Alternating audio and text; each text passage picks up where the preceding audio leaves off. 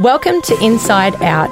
Without prejudice or boundaries, this space is for raw and vulnerable conversations surrounding health, mental well-being, relationships, parenthood, and so much more. Our goal is to deliver a conversation that will educate and empower you through shared experiences told by inspiring and relatable guests. My name is Chris. I'm a wife, mum, and stepmom who is on a personal journey that cultivates a life of alignment and intention. I hope these conversations encourage you to do the same. Let's dive deep into today's episode.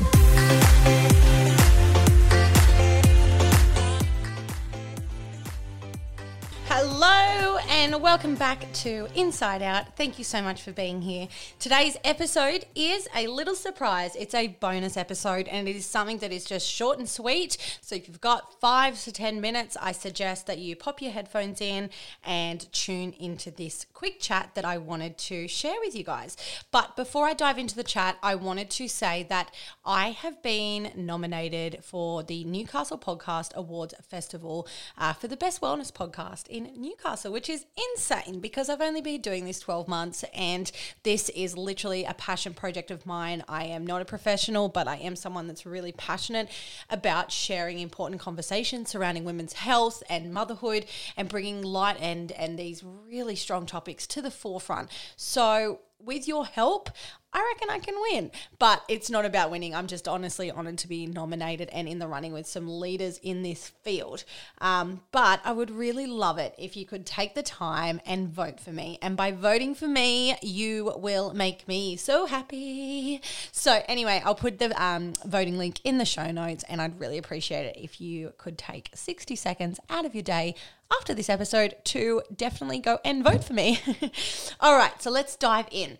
This solo episode is surrounding practicing patience, and it's been a big learning curve for me because it is something that I, in the past, really struggled to do.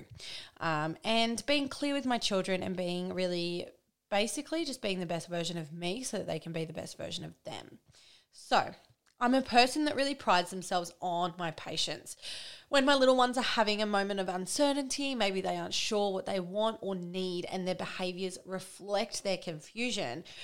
And when I speak about this, please note, I am in no way offering professional advice. I am simply sharing my thoughts and experiences through my own research and experiences. Children don't have the skill set or coping mechanisms to perform under pressure or handle difficult situations with ease and understanding. In short, monkey see, monkey do. How we handle ourselves in these moments of hard are how children learn to handle themselves in their moments of hard. But let me start out by saying we all lose our shit. And we all have bad days where we might be short-tempered or raise our voice. We could have taken more time to be there and be really present with our children. I know that when I am being short or I am feeling frustrated, how easy it is for me to be snappy to the kids. It's so much easier to just go no and not tell them why. But we really need to remember how they're feeling. Like they look at us as the people that are the authority and the responsible person and the one that takes care of them. It is our job to take care of them. But, you know, in saying all of this, we need to take responsibility for our poor reactions or lack of patience. It is so important as an adult to own your shit. And this should be implemented to our relationship with our kids.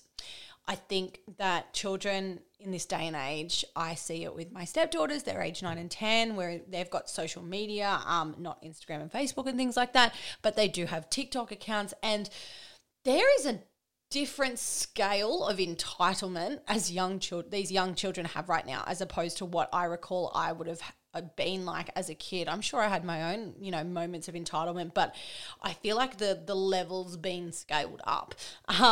So with that being said, it's more important than ever to cultivate these relationships with our children and a safe space for our children to be taught empathy and to be taught about responsibility and taking responsibility for for their actions, not just our actions, their actions.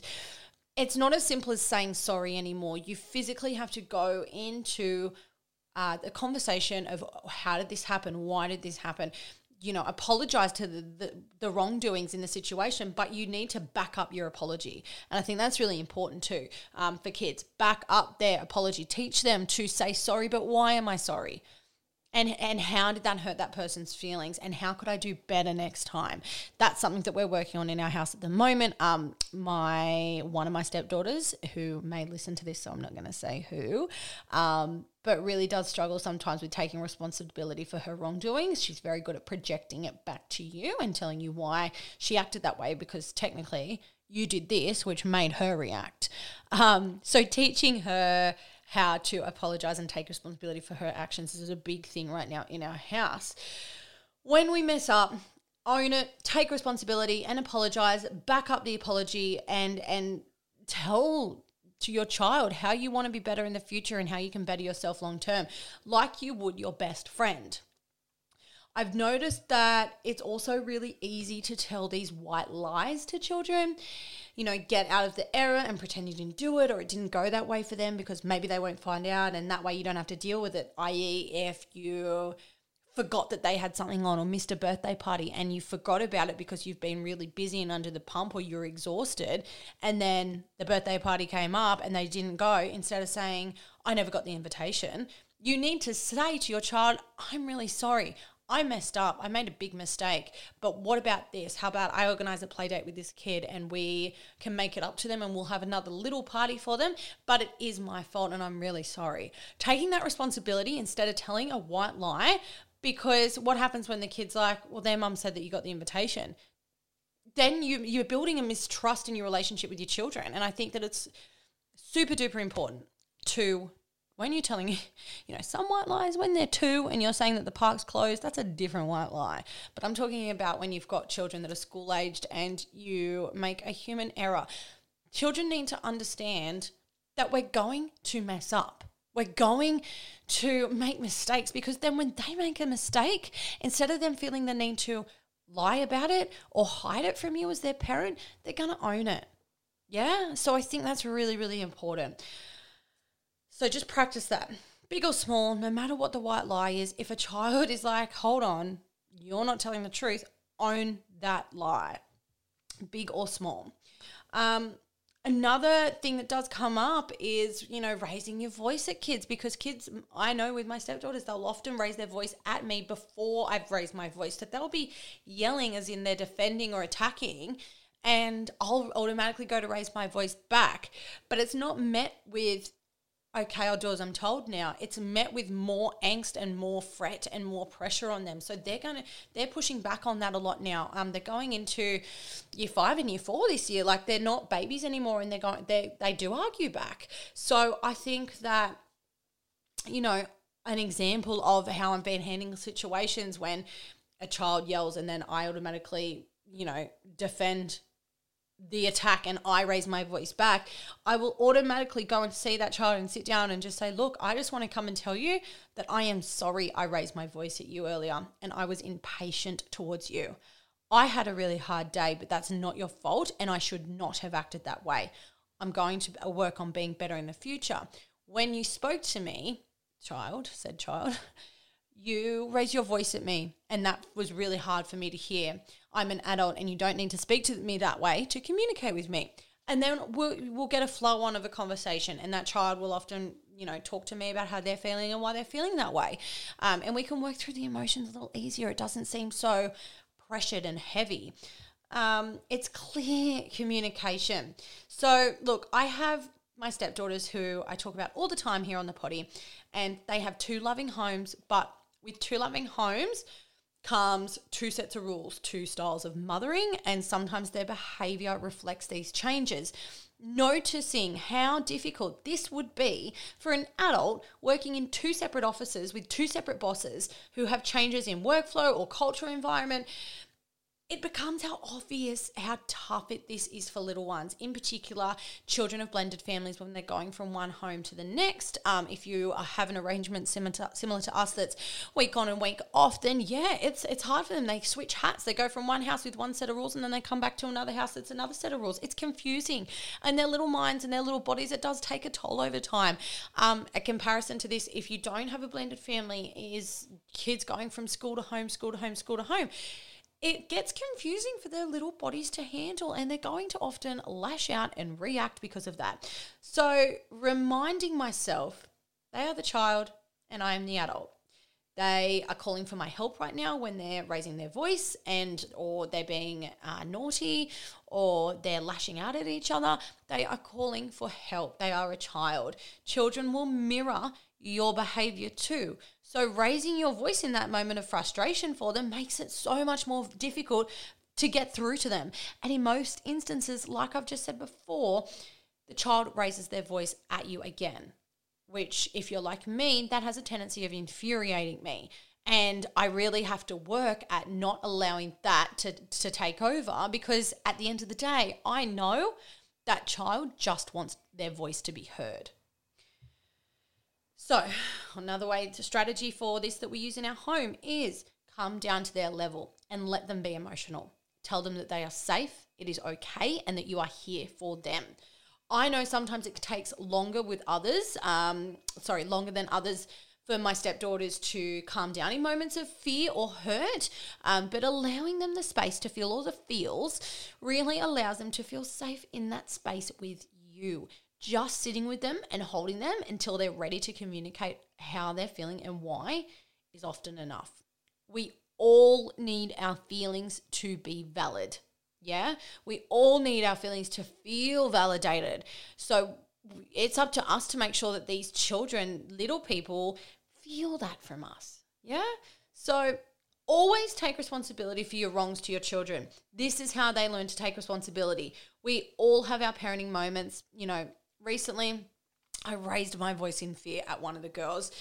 They ignored my repeated instruction to stay holding the pram as I got the baby out of the car in a busy car park. She was dancing, being silly, and sure enough, a car turning near came closer than I were comfortable with, and the car was going very slow, but it got really close really quick, and she wasn't at much risk, but it got close enough to cause me a heart attack and almost drop my son reaching for her. I raised my frightened voice at her. I raised my voice and she went into complete meltdown mode. And after she had calmed down, I said, "Why were you crying? Why were you upset? You're in trouble. I had asked you to stop, to hold the pram several times. You ignored me. Why are you upset?" And she said, "You never raise your voice. I was scared. You frightened me." And that was something that I was like, oh, whoa, that's a big confronting moment for me, because I then had to take responsibility and explain to her, "I'm so sorry that I raised my voice. I was really frightened that something was going to happen to you and it scared me." So I apologize and explained that it came from a place of fear and of her being hurt, and not from a place of wanting to frighten her or hurt her. The heightened moment calmed down pretty much straight away after we'd had that clear communication. My point is, we all have our moments. As adults, we wear multiple hats a day. Most of us run in 1,000,000 miles an hour. And when our kids mess up, it's super easy to blame, yell, or snap. But it's so important children see you giving them compassion, even on the hard days. Showing kindness, even when they've been awful to you. Because monkey see, monkey do. I hope that this all comes to mind on the next occasion of hard, if it arises. Take a breath, mama, and put yourself in your little one's shoes. Practicing patience and clear communication with our kids creates a positive flow in other areas of our lives, like the relationships that we have with our partners, our friendship, and of course, ourselves. I hope that you enjoyed this little bonus episode this week. If you did, please make sure that you share it to your IG stories and tag @InsideOutWithChris. And don't forget, I would be incredibly grateful if you can go to the show notes on this podcast and click the link to take you to the Newcastle Podcast Awards and vote for the best wellness podcast, Inside Out with Chris. Thank you for listening to today's episode of Inside Out. I really want to grow in this space and make sure these stories and experiences are heard. If this episode resonated with you, I would love to hear from you. Please leave me a review and hit subscribe to ensure you don't miss our next conversation. Please also join me on Instagram and let me know what you thought about this episode at Inside Out with Chris. I can't wait to share more with you really soon.